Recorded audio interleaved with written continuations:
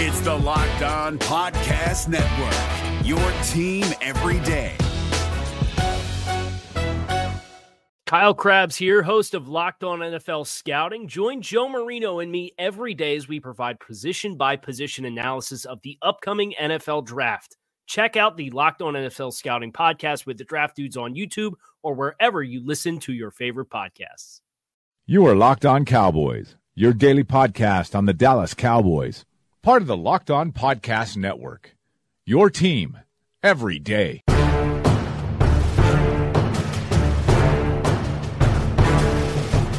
Welcome back to the Locked On Cowboys podcast, part of the Locked On Podcast Network. Thank you for tuning in. I am your host, Marcus Mosier.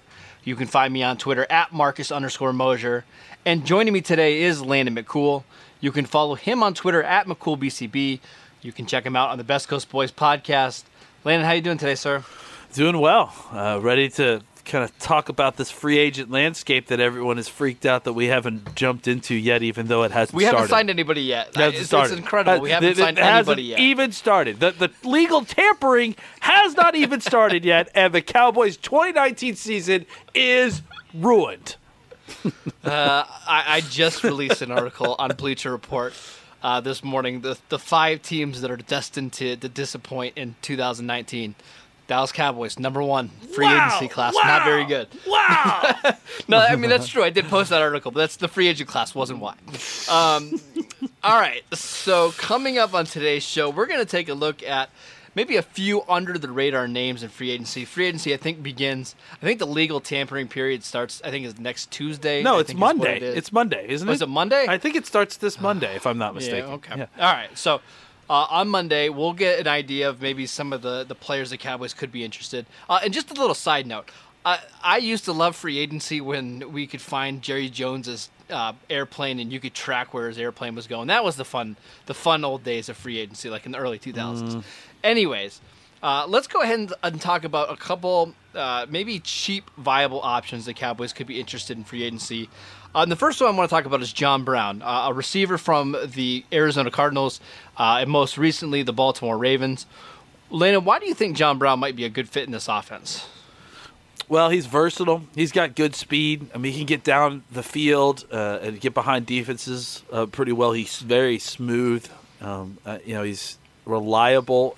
I think, most of his issues in this, so far, he's, really a breakout type candidate, most of the time. Absolutely. I think most of his issues seem to be injury related, and seem to be, related specifically to his health problems with, playing. And he's got, ongoing health issues. And then I think he's had issues with injuries as well. Well, he has sickle cell. He has sickle cell. That's what I was trying to reach for. I couldn't remember exactly what it was, but I believe it. I was going to say it limits him being able to return from certain injuries. He had a quad injury. I think it was in 2016. Yeah. And he also it also affects his ability to play at altitude, if I'm not mistaken, too. Yeah, absolutely. Yeah. So go ahead. That's a good point by you. Yeah. So I think these are things to kind of just weigh in with his general thought process of signing him, is that what exactly is the level of injury situations that you're going to have to deal with just built into who this guy is. So those are the kind of pros and cons with dealing with John Brown. And he's been, I think, as you'll point out, he's been productive despite a rash of terrible quarterbacks that he's played with. Right. Over the last 2 seasons alone, he's caught passes. Actually, he's caught a touchdown from Drew Stanton, Blaine Gabbert, Carson Palmer, Joe Flacco, and Lamar Jackson. Now, I like Lamar and I liked Flacco at one point in time, but it's pretty easy to say those are bottom 5 quarterbacks in the league, at least in terms of passing. He hasn't played with a good quarterback, and when he did, in 2015 when Carson Palmer was at least competent, he had 1,000 yards and 7 touchdowns. So I still think you can get a lot out of John Brown. He's not going to be super expensive. He's going to turn 29 here in April. Could he be a guy that's a very reliable number 3 receiver that can play in the slot, play outside? I think so, at least. Yeah, I like I said, his versatility to me, a guy that could play inside, outside, and probably play effectively, equally effectively on both spots is really, I think, one of the major parts of his appeal. Now, this is always kind of difficult to guess, but what type of price range, like per year, would you think would be fair for John Brown? Like $5 to $7 million per year? Does that make sense? Yeah, I mean, it's difficult. Like, I agree, because the market for wide receivers, veteran wide receivers, is always difficult. But yeah, I would say that seems fair to me. And that would be something you'd be willing to pay for John Brown, right? Because, I mean, again, he can be more than just a deep threat or just a slot receiver. I would think that added versatility would be well worth a $6 or $7 million a year contract. Go ahead. No, I was just saying I agree. All right, let's go ahead and move on to another guy that I know has interest in signing with the Cowboys, and I'm not sure how much interest the Cowboys have, but that is tight end Tyler Eifert. Even after the Cowboys went out and signed Jason Witten and brought him back from retirement, there's still interest from Eifert's side to join the Cowboys roster. Would you be interested in bringing in Eifert despite having Witten and Schultz and Jarwin on the roster? I would. I talked to John about this on the Best Coast Boys podcast, that despite the fact that the Cowboys signed Witten, I mean, it's coming out now that it's not even a $3.5 million deal that could balloon to $5 million. It's a $2 million deal that has $3 million. It's funny how those things work. It's crazy, right? And it's almost like he maybe shouldn't totally freak out about it until we get all the stats about it, but no, that's what makes Twitter fun, though, right? We like to freak out. Is that what makes Twitter fun? I mean, for me, at least. Yeah, for you. It's a $2 million deal, and from what I understand, it's got $3 million and not likely to be earned. What do you call it? Incentives. Earned incentives. Yeah. Yeah. So I think if we're looking at it through that lens, the Cowboys played with 4 quarterbacks. They carried 4 quarterbacks at one point. Tight ends. What? Tight ends, not quarterbacks. Tight ends. Oh, sorry. Yes, tight ends. Well, I mean, maybe one of them could play quarterback too. Sure. No, I think that I'm not out on Tyler Eifert. I mean, I think that there are still benefits to taking a swing at a guy like that because of his upside when he's healthy. And again, like if he gets injured, you got 3 other tight ends there ready to play. I think that Witten's role. It all hinges on if Witten's role is what they're saying it is, and I tend to believe that it is because I don't really know the motivation of the reason as why they would lie about that. It's like, right. Why not just say nothing if that's the case, or just not talk about what his specific role is? They went out of their way to mention that he's going to be playing kind of a lowered snap count role with a heavier emphasis on teaching and coaching, with the idea that he's going to become a coach someday. So if that's the case, I got no problem with giving another $5-6 million to Tyler Eifert. Because I don't think you're not going to need him to pay him that much. Yeah, I think Cincinnati paid him 1 year, $2.5 million last season, and then he got hurt again. So I wouldn't think you need to pay him anything more than that at the very least. Then right? I'm good for that. Like, I mean, I think if he's got upside there, then let's get him on the team and let's see what happens. There's a certain thing as progress stoppers, and I think that's legit. But I also think that there's something to the idea that this guy can provide something that probably the other tight ends may not be able to provide when he's healthy. Well, let's talk about his upside, because I think that's kind of the thing we need to weigh here, right?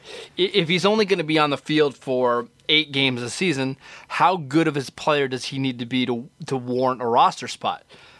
When Eifert's healthy, I think you can make a case he's one of the top, 7 tight ends at worst, right? Because he's such a dynamic receiver who can get down the middle of the field, who can make plays after the catch, and can make plays in the red zone. It's tough to find a guy that can do all that in the passing game and be a contributor in the blocking game. So if you sign him to a $2.5 million deal and he only gives you 8 to 10 games, I'm okay with that, especially with the depth that you have at tight end. Yeah, I mean, again, like the Cowboys seem to be, especially now, uniquely situated to handle this kind of thing, this kind of risk. I mean, the idea being that they have 3 tight end 2 quality tight ends at this point. Right. I think, you can handle, if you got a guy who can come in and be a top of the guy, top of the room type player, and the downside is that he may miss times with injury. I think the Cowboys can take on that risk. And then, I think the Cowboys can also bet on themselves that, hey, I think we've got a better medical staff than Cincinnati does. So, and also... Well, it couldn't be worse. And also, Eifert, his injuries have been kind of fluky. They haven't all been, he got hurt in a chained Pro lower Bowl body one injuries. time. Right. Yeah. It's so... I think it's worth the risk. We've seen the Cowboys take this kind of risk before, and they're okay with a part-time player as long as you're performing well when you're playing. Just look at number 50, the linebacker that they have. Yeah. They don't care as long as you can give elite production when you're on the field. Let's go ahead and talk about some defensive guys. I want to start with a defensive tackle. We know the Cowboys are going to be interested in looking for three techniques. If you look at the free agent market, there's not a lot of those kind of guys out there. So what you need to find is maybe some athletic one techniques that can give you some snaps inside to just beef up your rotation. One player that we know they like a lot and they almost signed last year is Terrell McClain. Would you be interested in exploring that again this offseason? Yeah, I would. I mean, I think that I liked him. I will be honest, I haven't watched a ton of him from Atlanta. But I did see that he made a couple different plays, and I feel like he is probably the same player he was when he left, and I really wanted him last year. So I think if you're willing to give him a deal appropriate to, whether he's the other guy you got to worry about with health, that sort of thing. So I think this is a guy that makes a lot of sense because of the fit, because he knows what's going on. He was a good fit in the locker room, clearly. All those reasons, I think this is a guy who could step in and give you some good snaps as a one technique, as a pass rusher, and kick in at three technique if you need. And again, the transition will be very smooth because he knows his way around. He knows most of the people in this locker room. So I think it makes a lot of sense. Yeah, he's one of those guys that's probably always going to miss a couple of games a year. Just one season of playing all 16 games. But in the last 3 seasons, he's played 40 games, so you're looking at, less than 3 missed starts every year. I would love McClain. You pair him with Antoine Woods. That's a pretty solid one-technique combo, wouldn't you think? You have Woods, who's a little bit of the bigger traditional one technique, and McClain gives you a little bit more of the quick twitch athleticism inside. So I think that makes a lot of sense. I do too. Yeah, I mean, it just seems to, add up to a good situation at least one technique. If you combine him and Wood's skill sets with some of the other guys down roster, I think that kind of may cinch things up a little bit at that spot, unless you really are planning on going to get someone with big time skills at the position, which I don't know that they are. So I think at this point that should shore up the position. It frees you up to go kind of draft freely what you want in the draft. Well, even before we get to the draft, let's say the Cowboys do sign somebody like Terrell McClain. If you have Woods and McClain as your one technique, Malik Collins is your starter at the 3 technique, and then maybe Tyrone Crawford playing a few snaps there, maybe Dayton Jones. Terrell McClain as well, yeah. I think right. I think that gives you a good spot to get by, yeah. But I think that feels like a level at the defensive tackle that sets the table for the draft. To me, right, and that seems like what they like to do going into the draft. Is they want to make it so if they don't come out of this draft with a defensive tackle, they'll be okay. They'll be okay. Yeah. I think it's very likely the Cowboys end up doing something like that in the offseason. All right, the last thing player I want to talk about is a guy that we've talked about a lot on this podcast, Earl Thomas. Where do you stand with Earl Thomas with just a couple days left until free agency begins? Right now it's a lot of conjecture. I mean, everyone's kind of washing their hands of the Earl Thomas talk because of the numbers that he's talking about. But I mean, look at the supply of free safeties in the market right now. That's not going to drive his price up. It's going to drive it down because all these guys. Well, why would I get Earl Thomas at $12 million a year when I can get Eric Weddle at $8 million a year or $9 million a year, whatever? Why would I get Eric Weddle if I at $9 million a year when I can get Adrian Amos at $7-8 million a year? I mean, I can get Trey Boston at $1 million a year. Yeah, I mean that's the thing is that Trey Boston, who was a very solid free safety and era where there's not a lot of those guys. He got nothing last year. Nope. And he was on a market that was full, for sure, as full as we've seen in a while. But, I mean, really pales in comparison to this market. I mean, this market is nuts for safeties right now. For the Cowboys, it could not be a better situation. I mean, unless maybe there was also a huge class of really good safeties in the draft, which it doesn't really seem like there is. It seems like it's pretty average at the safety position. But outside of that, this is a historically good market if you're a buyer for safeties in free agency. So the Cowboys are in a good spot to kind of let the market deal with what Earl Thomas's initial number may be, and then circle back with them and say, hey, look, market isn't what you thought it was. Maybe you could take this deal that still, makes you the highest or one of the higher paid safeties in the league, and come home and play where you wanted to play anyways. So in the same state where you've already made your home. So that sort of thing. Right. You mentioned a lot of really good names at safety there. Didn't even mention Landon Collins. No, who I mean the Giants let walk. Didn't want to franchise him. Tyrann Mathieu got 1 year, $6 million last offseason from the Texans. They had a player option or a team option worth $7 million. They declined it. So Tyrann Mathieu is going to be on the open market, and he's started every game over the last 2 seasons. 4 interceptions, 4 sacks, 136 tackles. I mean, as long as you're willing to be patient and you're willing to wait until maybe the end of March or even, after April 1, and that might be the best way to do it because then it doesn't impact your comp formula. You can get a starting level safety for pretty cheap. Earl Thomas is obviously the best of those players, but I still feel like if I had to pick any one team to sign Earl this offseason, it's got to be the Cowboys, right?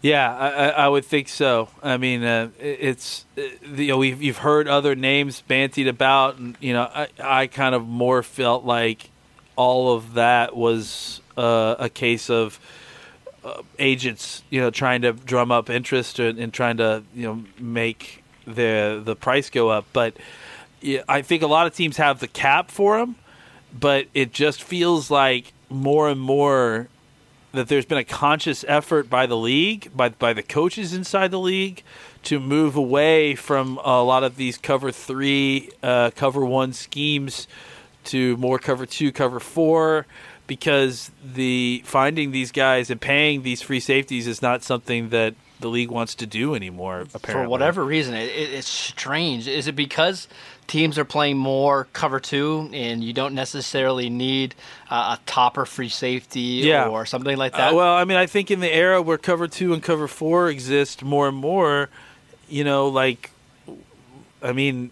you need those safeties anymore? Like that's not you're not required to have the same level of athlete to split the field, and as opposed to be covering 1/3 of the field, the middle of the field where everything is happening, and then also having run responsibilities. I think, that level of athlete is unicornish, and the price for that athlete had gotten astronomical. And I think, again, is it the GMs of the league manipulating the market through coverage adjustments? Probably. Maybe. And I don't know that there's anything necessarily wrong with that, because, they created the demand in the first place by using those coverages, right? By using cover 3 and cover 1. But I just think that there's been a conscious effort to try to move away from that because they don't feel like it's necessarily the best allocation of funds for team building. All right, last thing before we go. Free agency technically opens up next Wednesday at 4 p.m. Eastern Time. That'd be March 13th. I want you to predict, when do you think the Cowboys will sign their first free agent? What'd you say, March 1st? What'd you say, what day? I'm sorry, March 13th, next 13th? Wednesday, is when free agency officially opens. When will they sign their first free agent? Like the 15th. 16th. I honestly think that they may be bigger players in this than they have been before. It just feels like they may be interested in kind of, being more interested in kind of being players early. I would like to think that, but I think with Stephen Jones running things a little bit more, they've tended to be a little more frugal. But then again, they almost made a splash on the opening day of free agency last year. They tried to sign Sammy Watkins when the minute free agency opened. Didn't work out for him. So wouldn't be surprised if they made a move right on Wednesday or early Thursday, but probably expect something by the weekend. I would assume. All right, that is it for today's show. Thank you for tuning in. Make sure you download and subscribe to the podcast on iTunes or wherever you get your podcast. Follow Landon at McCoolBCB. You can follow the show at Locked On Cowboys, and I'm at Marcus_Mosier, and we will see you guys next time.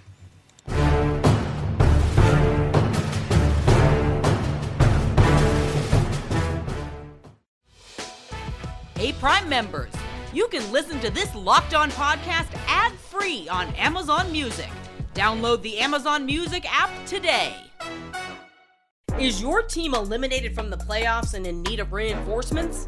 Maybe it's time for a rebuild, or maybe they're just a player or two away from taking home the Lombardi Trophy. Either way, join Keith Sanchez and Damian Parson for Mock Draft Monday on the Locked On NFL Draft Podcast. They'll tell you which college football stars your team will be taking in the 2024 NFL Draft. Check out Mock Draft Monday on the Locked On NFL Draft Podcast, part of the Locked On Podcast Network. Your team every day.